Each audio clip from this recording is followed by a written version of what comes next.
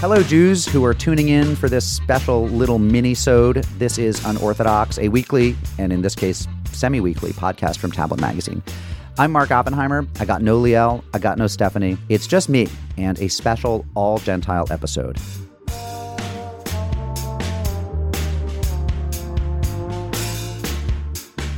I had exactly one person in my Facebook feed during this election season who was pimping Donald Trump. It's a guy whom I went to college with back in the mid-90s at Yale, and he dropped out early in his junior year to say that he was sick of our elitism and he was going back to Tennessee where he was from. His name was Bob Barnes, and he had become this sort of campus figure as the kind of outspoken Southern white, rural agrarian populist. He identified pretty much with liberal or leftist politics, but from a very sort of populist New Deal angle, which was, help the farmers, help the union workers. And he had a lot of scorn, as I recall, for what he saw as limousine liberals and elitist liberals. So in some ways, he seemed to culturally identify more with the small community of campus conservatives, even though his politics were different from theirs. And then he dropped out, as I said. He announced and he said, I'm going back to Tennessee. I think he said something like, I'm going back to drink my Sour Mash whiskey and root for the Volunteers. And he transferred to the University of Tennessee, and nobody ever knew what became of him. About 6 months ago, I discovered through Facebook's algorithm, it just suggested, hey, maybe be friends with this guy.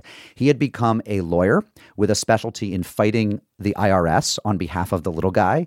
And in fact, I discovered through some Googling, he was Wesley Snipes' lawyer in that big lawsuit 5 or 10 years ago, in which Wesley Snipes got off on charges that he had failed to pay tens of millions of dollars in back taxes. Bob Barnes was the guy who got him off.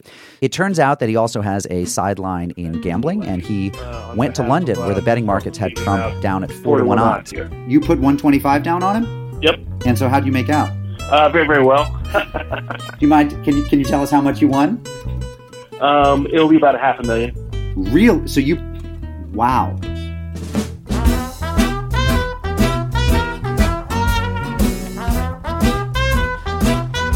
So, all right, well, let's back up a second. So, I haven't seen you for 22 years. How you been? Pretty good. It's been a busy 22 years, but it's been a productive one so far. So my recollection from when we knew each other in college, and I remember you, I don't know how well you remember me, but my recollection is that you identified back then politically as a kind of, I'm going to speak in stereotypes here, right? As a kind of populist, sure, Southern agrarian sympathizer. Is that how accurate is that? Yeah, I would say populist, just populist in general. That I had identified that way since I was 15 or 16. And so, I mean, so where are you these days? Like, what are your politics now? Because you were, I think, the one, when we became Facebook friends maybe 6 months ago, I think you became the one open Trump enthusiast out of my 1,000 Facebook friends. Right. So where would you have your politics changed, or is this a continuation of the same? Pretty much a continuation of the same. So, I mean, the last time I voted until this election was back in the 1990. Actually, the first time I voted for Bill Clinton in 1992 at Yale, and I hadn't voted since until this election because I didn't think either party really represented. I didn't think it was much different. Now, I had been betting on elections all the way through, but wasn't personally committed one way or the other. I just cared about whether my bet would win. But this was the first election I actually cared about who won otherwise. So what was it about Trump that suited your politics that made you decide to vote for the first time in, 24 years? When I tuned in, I was just watching the election process for the sole purposes of placing a bet. And usually it was more modest-sized bet. And in watching Trump's speeches, I was surprised. There were two issues that I really care about. Everything else I consider secondary, which is trade policy and what I would loosely call war/empire policy. So I wanted a different kind of trade policy, more of an old-school industrial trade policy.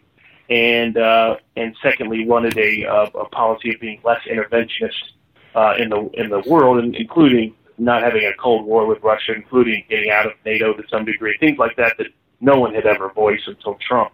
And I was shocked that he was voicing those, and that's why I became a fan. So,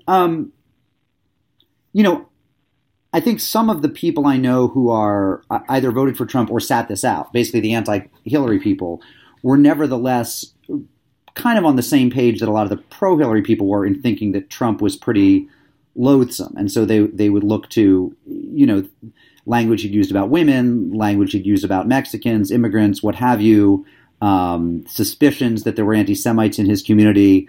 How do you read those fears? Do you dismiss them? Do you assimilate them and say, but there are bigger things at stake? Like, what do you say to that concern? Sure. My general sense was, for the most part, I didn't care. I considered them secondary and not. The way I looked at it is, we live in a representative democracy, and there's a lot of people that focus on the representative component. I focus more on the democracy component. So to me, the personality profile, the biographical tendencies, the social symbolism of the individual doesn't really matter. I only care about, how is that going to translate into policy A, B, C, or D? And so to me, whether they said things the right way or the wrong way, whether they had good attitudes or bad attitudes, I only cared about their policies. To give an example, years ago, there was a guy who ran for the governorship of Mississippi back during the segregationist time period in the early 1900s, who was clearly hardcore racist. But his actual policies were actually very, for that time and place, very progressive. He got rid of the convict lease systems and a bunch of other things that, for the African-American community in Mississippi, were actually positive. I'm the kind of person, I only care about the policies that are going to impact people. The rest I consider secondary, because I only care about the democracy component. I far prefer a system where we didn't vote for people and we voted directly on policy, but we don't have that. So, I tend to agree with you, actually. Like, I'm one of those people who has, who looks at Trump's policies and say, well, I too would like us to be a bit less interventionist. I too would like us to pay a bit more attention to how trade policy affects all of us. I will tell you my fear, and then I'd love to hear your reaction to it. My fear is that his contempt, and I don't think that's too strong a word. You could push back on me if you wanted, but that his contempt for institutions like the press, which I think are an important check on corruption from both parties, could prove really, really detrimental to the health of the republic. Right? That if he really freezes out the media, that essentially then he could fall prey what any leader could fall prey to, which is the blandishments of power and the way that power corrupts. What do you make of that fear that I have, that electing someone with that kind of contempt for the media is scary? I think it reminds me a lot of other campaigns that have been like that, the old school populist campaign, similar in that regard. We haven't seen it in a while, but people like Huey Long in the 30s and Big Jim Folsom in Alabama in the 40s, and there was a guy in my hometown, Bookie Turner, in the 60s, who they're very interested in that concern with the president. They disrespected certain checks on the democratic institutions that they saw as an elite monopoly that was actually threatening real democracy being implemented. And people fell on different sides of it. But ultimately, most of the fears didn't come to fruition, in part because institutions like the media have so much power and influence here. It's pretty tough for any one individual to take them on. And yet the secondary component is this. It's what I used to argue with my old anti-war friends back with Nader when I represented him in 2004 legally, which was that that to a certain degree, if you want something to not happen, that you're best voting the opposite way. And what I mean by that is this. I always thought that W winning and him doing the Iraqi war maybe discredited the war in a way that never would have happened if Al Gore had won but had done the same war. And like Obama has disappointed me gravely at the way he's going after whistleblowers. But because he's Obama, very few on the left talk about it much. I mean, Hillary could joke about drone bombing Julian Assange. Now, if somebody like Trump even thought about that, there's going to be backlash and people are going to be crying out in the streets about it left and right. So I think, ironically, because the left will be more active at protecting free speech when it's a conservative in the White House. So I find it tends to be sort of a flip side. I worry more where a Republican could get away with something because of the nature of his policies. But that's one area where I don't worry about it as much because I think it's harder for him to do things like surveillance. I don't really agree with Trump on the surveillance policies. I agree more with Ed Snowden. But Trump is not going to be able to get away with that the way Obama could. I mean, Snowden made a little bit of headway, but outside of the sort of young independent left, there was not nearly enough criticism of the fact that his NSA people just flat out lied to Congress, just left and right. that would be a 6-month scandal in a Trump administration. It was a blip on the radar screen in the Obama administration. Well, so I think that's where I have sort of a counterintuitive kind of logic, if you will. Well, I mean, I hear that, but it actually seems that Trump supporters are unmovable, right? I mean, if you say it'd be a 6-month scandal, things like his kind of, the way he talked about women, would have if Romney had been caught on tape, if there had been one 10-second clip of Romney saying really, really crude things about women 4 years ago, it probably would have ended him. And with Trump, I think it's fair to say that he could have been caught on tape toward the end talking about and it wouldn't have cost him many votes. That we seem to have lost, his supporters seem to have no capacity for thinking less of him no matter what. So why are we to think that the country needle would move at all if he turned out to be really anti-free speech, anti-media, and sort of crypto-fascist? Well, I think that's where aspects of the media has to regain their credibility. I think what hurt them vis-a-vis Trump was that they had, cried wolf so often with things that turned out not to have credibility, that when certain things came up that hit it more, then it didn't have the same effect. And so I think that that's a part of the equation. But I think for the most part, vis-a-vis the political process, you basically have a 40-40-20 split in the country, and the 20% is still persuadable. They just decided they cared more about change in this election than things they didn't like about Trump. If those things totally did hurt Trump, his favorable ratings wouldn't have stayed in the 40s. So it still impacted him. It's just they're willing to look past it if he will make the changes he says. But he can't really go in that negative direction and have sustainability. So I guess he has to deliver positively and avoid the negative as much as possible. But I guess what I would say, so let me speak as, we had a little bit of, one of the rare moments where I thought you were perhaps being, out of many Facebook interactions where I thought you were either being disingenuous or perhaps willfully blind was over the Star of David on the background of money tweet. And you were saying, well, that's not a Star of David because Star of David shows the outlines of both overlaid triangles and this was just a sheriff's star. And that was something where I thought, well, look, number one, I've seen a lot of Stars of David and some of them look the way you're saying and a lot of them look the way this looked. And every Jew I know looked at that and said it's a Star of David on a background of money and felt that was like beyond dog whistle. That was just anti-Semitism, right? But let's assume that's us in our crazy, overly sensitive echo chamber. We want a country where everyone's horrified on our behalf when we're terrified, right? That's what nobility and fellow feeling and decency and virtue is that if people are scared and they're your fellow citizens, you get scared for them. Why is it unreasonable of me to ask, some Michigander to care that I feel that way and that having a President Trump scares me for that reason?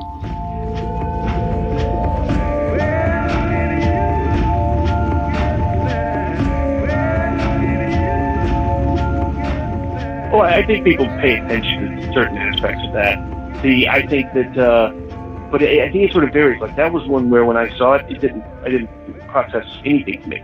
And it was one where there was just a big gap between perception as to that particular one. That was not. Now it's possible somebody that originally designed that thought something. I have no idea.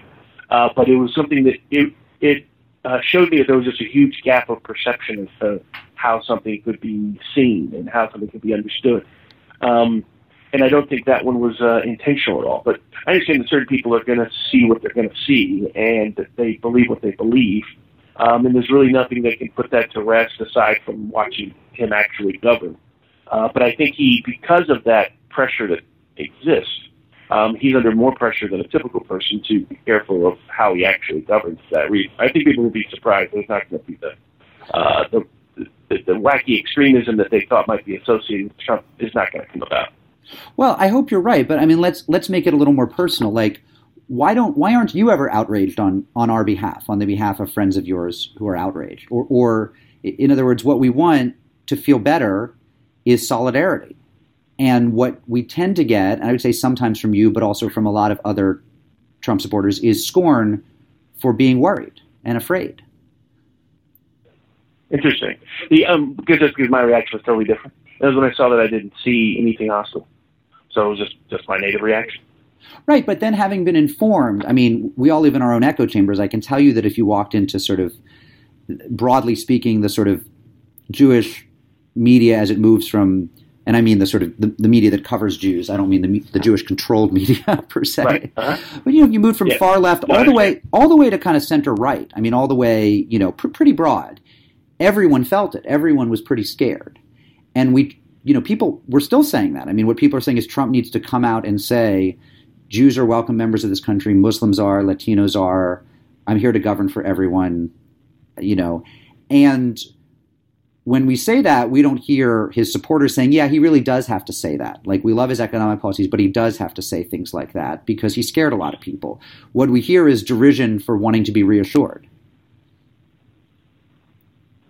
Yeah, I think that's in part because it's not something that people that are for Trump really care about that much. So they don't see it as a big issue. So it's a total perception gap as to the significance of the issue. Like, I'll give you a flip side of it. There's a lot of law enforcement people that think Obama doesn't care about white cops and doesn't mind if they get shot and killed, and think that the left has done very little to say anything, and in fact, Obama has inspired and incited racial violence. I think that's an overreaction on their part, but that becomes a perception gap. Those where people see something and they have radically different impressions of it, and one side wanting the other side to recognize their perception doesn't bridge the gap that there's two radically different perceptions from the inception.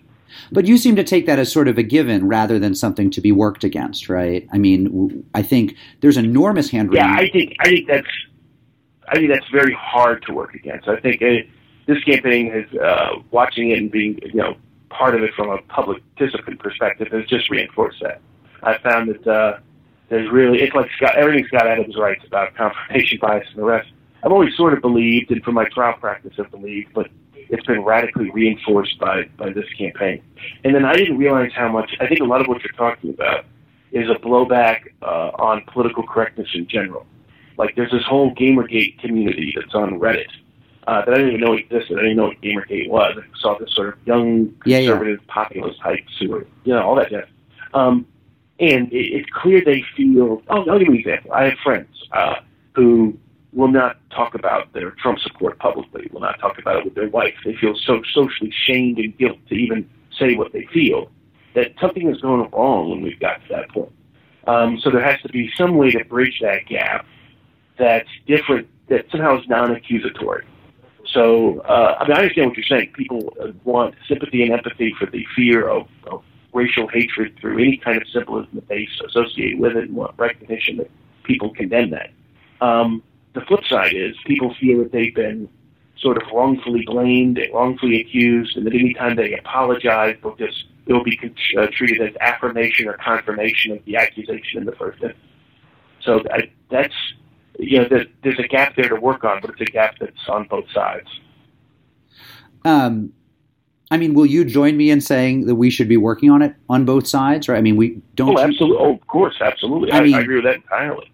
I've been trying to figure it out as I went through it because I was startled by the different kinds of reactions that were taking place, the different kinds of interpretations. I didn't realize just how big the gap was. I knew the gap existed, but it was like take that 2009 book, The Big Sword, and you put it on steroids. That's where we're currently at. You have people who, it's like eyewitness testimony. It's so unreliable, but it's times 10. People are seeing totally different events and can't really communicate across the bridge without feeling bad at the end of the engagement.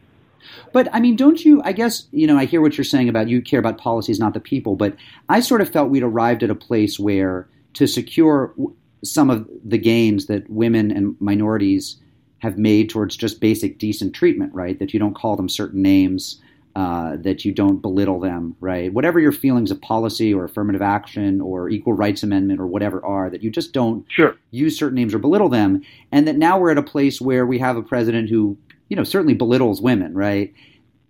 I think a lot of us felt no matter what his policies are, there's something so great at stake about basic human equality that should be a non-starter. In other words, that basically we can't have presidents who, talk about women that way. I guess what I'm hearing you saying is I'm overly concerned with that. That's not so important. For me, the policy matters far more. That's just my own belief. I guess I deeply misunderstood I mean, I guess for the average Trump voter, right, or for many Trump voters, it doesn't matter if people have expressed really, really racist and sexist views if the policies line up, that it's not a disqualifier.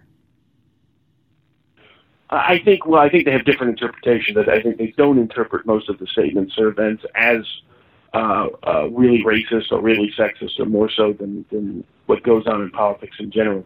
So I think that's part of it. And then the other part of it is I think they do think of it all as secondary to certain policies, because it's what's going to improve my life. And I think they have a general distrust of knowing what's true about any person personally, what their intentions are, what their motivations are, whether they're good person, bad person. And to some degree, I was telling the other day, this is derivative of Bill. I mean, Clinton really put a death nail in trying to personalize politics of a certain kind. And once he succeeded, and succeeded in large part on behalf of the feminist left who advocated for him during that process, it was going to be hard to repersonalize politics again, because the message sent to all of Christian conservative America back in the late 90s was, no, personal morality does not matter. All that matters is public policy. Well, it's going to be hard to turn around and say, no, personal morality does matter when it's on the flip side of the equation. You know, one reason it's hard to take your reassurances as seriously as I want to is because, you know, not everyone who looks like Trump ends up a Putin, but everyone who's going to end up a Putin probably starts off looking like Trump.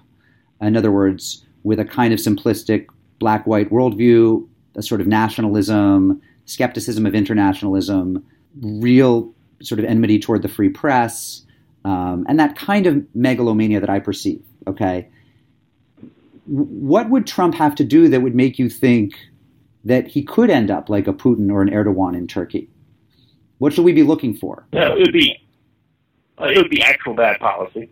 So, you know, it would be whatever that, you know, policy may be, but it would be some sort, whether it be, going into wars he said he wouldn't go into, whether it would be certain degrees of domestic policy that's, you know, truly dangerous or radical. If he did what FDR did, you know, I mean, things like that obviously would be off the chart.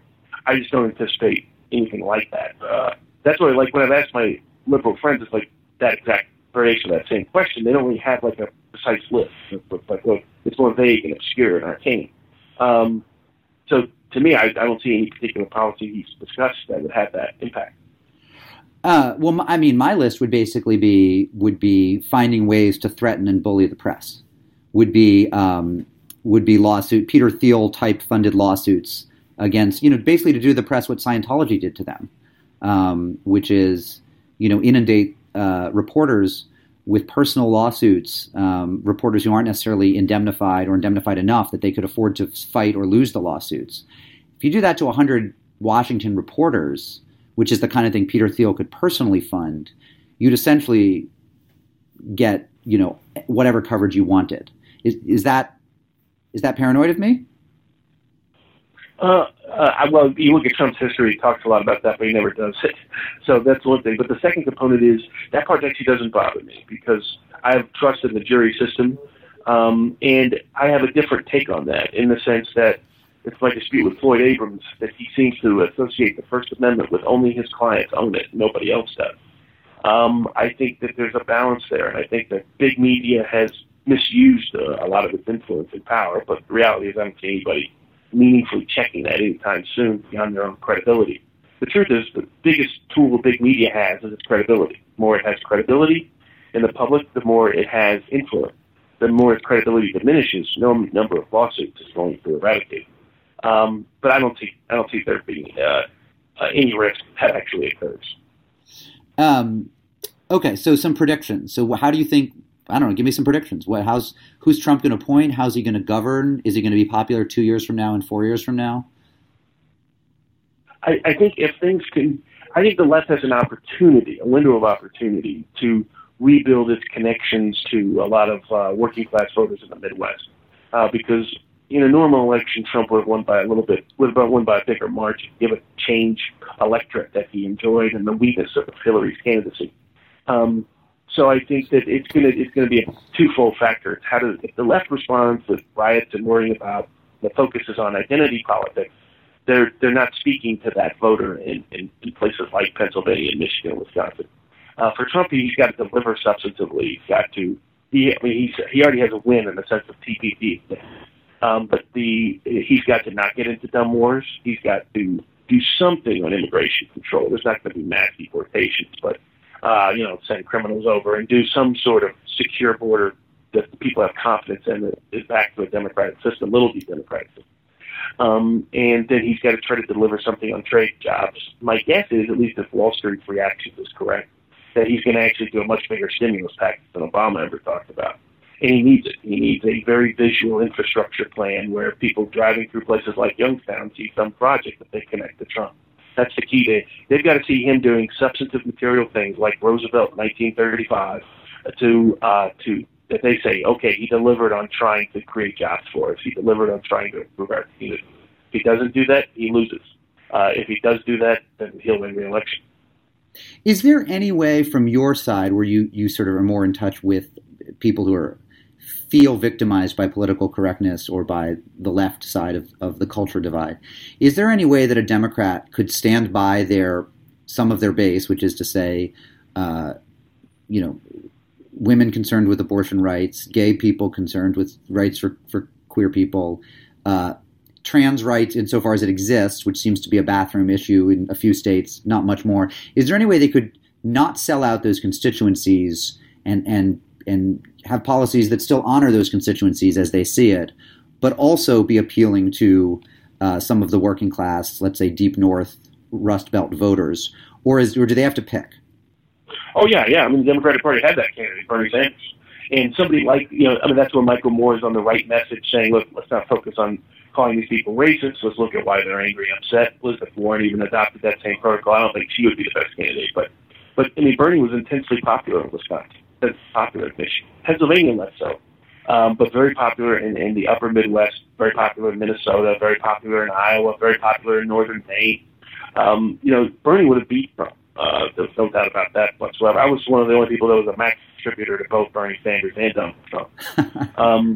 So I have no doubt that Bernie would have won. And I don't know if Bernie's going to be that guy. He's getting a little older, so forth. The key to me for the Democratic Party, aside from the ideological approach, if it stays on, okay, we're just going to hit Trump or where we think he's vulnerable on these racial identity-related issues and gender issues, et cetera. Well, that didn't work this time. It might work next time, but I don't think so. That's one part of the key components. And the second is, can they divorce themselves from the donor class? Because the donor class has no interest in it. I mean, Hillary would have gladly run on Bernie's agenda if she thought she could do it and still get the donor class contributions that she got. She knew she couldn't. So that's the practical issue for them is how does the Democratic Party handle that a lot of their ideological intellectual infrastructure is very committed to a certain kind of animated identity politics. And if they come up with a positive agenda to counter Trump's and work with Trump where they happen to agree, then they would be in a much stronger position. I see bits of that from the Bernie Michael Moore side, but I've only seen bits of it. I see the institutional left mostly committed to demonizing Trump the way they try to demonize W, and that only had limited benefits. I mean, you'll keep your base animated, but your base lives in states that are already Democratic. And what Trump did good was he looked at the policies the Democratic Party was ignoring, and he ran on. Right. He out-lefted Hillary Clinton on war and trade, which you never would have guessed 2 years ago. The Democratic Party has to get back on the right side of that aisle, and it's going to deal with its Silicon Valley base. It has its own approach on immigration, its own approach on trade policy. Coming up with that compromise is going to be a tricky equation, party, but it's where I think the future holds in that respect. Do you think that Trump is sincere and thoughtful about his own policies in this that he's run on this election, or is he just a kind of useful idiot and useful iteration that someone with your politics is happy to see won? I think if someone studied, two different things. One on the war policy and on the trade policy, he's been saying variations of that since the early '80s. He was actually involved in trying to negotiate a peace deal with Contra in the mid '80s. Weaseled his way into the process, and the Reagan administration closed him out of it because they believed he was a secret peacenik. So I think on those two things, he really cares about it. I think he won't mess with Social Security because he sees that as just dumb. So I think on those three, he'll stick to his promises. As to everything else, I think he sees as negotiable. and he'll follow whichever, what makes the most sense at the time. I think he cares about those three sets of policies. I think everything else he sees as more secondary to any sort of individual legacy. Trump's favorite book is by Robert Kelly called The 48 Laws of Power, which is a combination of Montesquieu, Machiavelli, Sun Tzu, von Clausewitz, etc. It's also a favorite book of 50 Cent, some other people. What's interesting is one of the keys in that book to being able to successfully persuade people without them knowing they're being persuaded is to convince them that you're an idiot. Which the fact that a guy who's never been elected, never held public office before, has managed to topple the two great dynastic powers in modern contemporary American politics and win the presidency, and people still think he's an idiot, is a gift to his persuasive skills.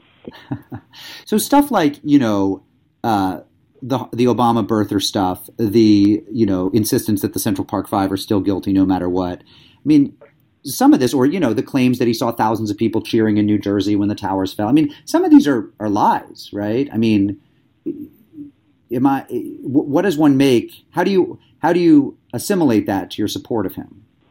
I see that as like, where he learned his politics in part from Ed Koch in New York. And it's a similar approach of, if you apologize, the apology will just be used against you. So you stick to your guns. And that's what he does. I think he has a reflexive instinct to stick with his guns, because if you do anything differently, you'll get beat up for it. So at least during the campaign stage, you may see him behave differently once he's held office. I think what people underestimate about him is his ability to adjust style in presentation. I think people will be surprised how well he can do that. It'll take him a little bit of time, but I think he'll actually do that much better than people think. I remember there were a lot of real deep fears when Reagan first got elected. Reagan was in a somewhat similar dynamic. A lot of grave and great doubts about him. Reagan opened up his 1980 campaign in Philadelphia, Mississippi, so there was more reason to be worried about Reagan. But most of that turned out not to be as worrisome as people thought. So if the Democrats run, how much of this was that Hillary was a terrible candidate? If the Democrats had run, Chris Murphy or, somehow Martin O'Malley had squeaked through, would any sort of pretty boring, baggage-free Democrat have beaten Trump? No, I don't think so. There's a couple of different components of it. My fundamentals of betting presidential campaigns are based on the idea that people make up their mind about a year before the election, and they either decide change or not change. And when that happens, certain things go into motion, and usually part of it is that the incumbent party ends up always nominating the more politician-oriented candidate who's actually a weaker candidate. So it's one of those dynamics where I think it would have been difficult in the primary process for a traditional candidate to win, just because it's the way these kind of elections tend to unfold in the institutional process. But putting that aside, I thought Bernie actually was probably one of the best candidates the Democratic Party could put up. I think the only other guy who could have competed is Joe Biden. Biden would have competed. Yeah, Biden would have done well. Why Obama picked Hillary, whether that was a deal back in 2008 or what, I've never understood the logic of it. And Nate Silver made some of the most preposterous arguments for why Hillary was a better general election candidate than Bernie. I was like, she has the worst. Trump inherited negatives, 20 years of being in the public light. That was a different dynamic. Hillary had the worst politically driven negatives in the history of a nominee, and those weren't going to go away. Whereas the more Bernie got PR exposure, he went up, because he's just a likable guy. People, the socialist thing just didn't stick. In the same way you're talking about certain things didn't stick to Trump, and people were surprised by that, there are also a bunch of allegations that were never going to stick to Bernie. Because Bernie seems like that nice uncle. Okay, he's a professor, he's got some wacky ideas, but nobody thinks of him as threatening, as truly dangerous. They don't think he's really malevolent at heart. And that's why he would have done well. Now, I think whether he could do well again, I don't know. But that was any kind of way to fund campaigns without big donations. He had enthusiasm. The Democratic Party made it. Well, the reality is they went with their donor class rather than with their voting base. So, last question. How did you get Wesley Snipes off? And two last questions. How did you get Wesley off? And what's your voting secret? What's your formula? How much of it can you share with our listeners? Take those in any order you like. Sure. I represent, most people with Wes had it's understanding where your client's activities are consistent with a jury's moral sense of not being guilty of a truly bad act. Maybe a mistake, but not a bad act. And I found where that narrative fit and told that story and used the government's own evidence to do it. even though they handpicked the jury and all the other crazy stuff they pulled out. It was an all-white jury. It was an all-white jury pool. I mean, my best juror was a corrections officer for 25 years. It's really understanding how people think, understanding how to tell a story, and understanding how to communicate that story through evidence, and doing it in a way that everyone else doesn't do as well. And part of it's because a large part of the professional class, and the lawyers are part of it as well, have lost connection to a lot of ordinary people who sit on juries. So that's why I have an edge in almost every case I ever have. By coincidence of life history, I have a broader cross-section of understanding so that I can forecast the jurors can do a lot better than other people, than my adversaries. And so that's with Wes. And then the second is with there's a lot of measurements, so it's fascinating. There's a sort of eclectic independent guy called Bill Mitchell that has no following on Twitter that people like Nate Silver and Nate Cohn and Harry Ensign love to mock and, attack, and Natalie Jackson and Huffington Post and all the rest. But he kept pointing out things that I've been using for 20 years. Yard signs actually matter. Rally size actually matters. TV ratings actually matter. What websites people are going to during the general election campaign where Alex Jones is skyrocketing and Huffington Post is collapsing matter. Because what primary turnout matters tremendously. Voter registration trends matter tremendously. Who's saying they're enthusiastic in polls matters tremendously. All of that was there, and all of it was forecasting that Trump was going to have a friendly and favorable turnout all the way back to January. But it all got ignored and dismissed that what the data journalist class wanted to believe. And that I told people ahead, about 8 months before, I said Hillary's got to have a 6-point lead or bigger at final media polls or she's going to lose. She was up by 4, she lost. She lost by basically half a point swing state, if you will. So, and it was because the polls were mismeasuring rural, not counting older rural blue-collar voters for forever because they decided to weight the polls by every standard you can except by education and class and economic status. So it was a lot of that kind of data points that were there that anybody could spot. Things like the I Side With poll, things like consumer sentiment studies, things like GDP growth, a lot of the Helmut Northrup studies, which is actually very good. All of them were pointing Trump. Alan Lichtman's 13 keys to presidential re-election or election in the first instance, Trump. I mean, it was every single objective model, every single metric, other than the public opinion polls themselves were forecasting Trump. And the fact that the odds were 4-1 was just a gift, and it was a gift thanks to the confirmation bias of the data journalist media class. How are you going to spend the money? It's semi-retirement kind of money, so it just gives me a little bit more economic freedom to take the cases I like and do the work that I like. All right. Well, mazel tov, Bob, and thanks for joining us. You'll come on again. We'll talk again. Absolutely. All right. Take it easy. Take it easy. Bye. Bye.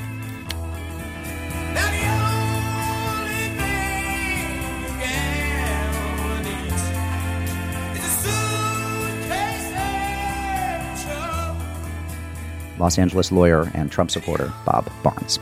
If after listening to this, you are infuriated, enraged, and you now hate me because I gave so much space to a Trump supporter, I definitely want to get your mail. So let us know what upset you the most and what questions I failed to ask him.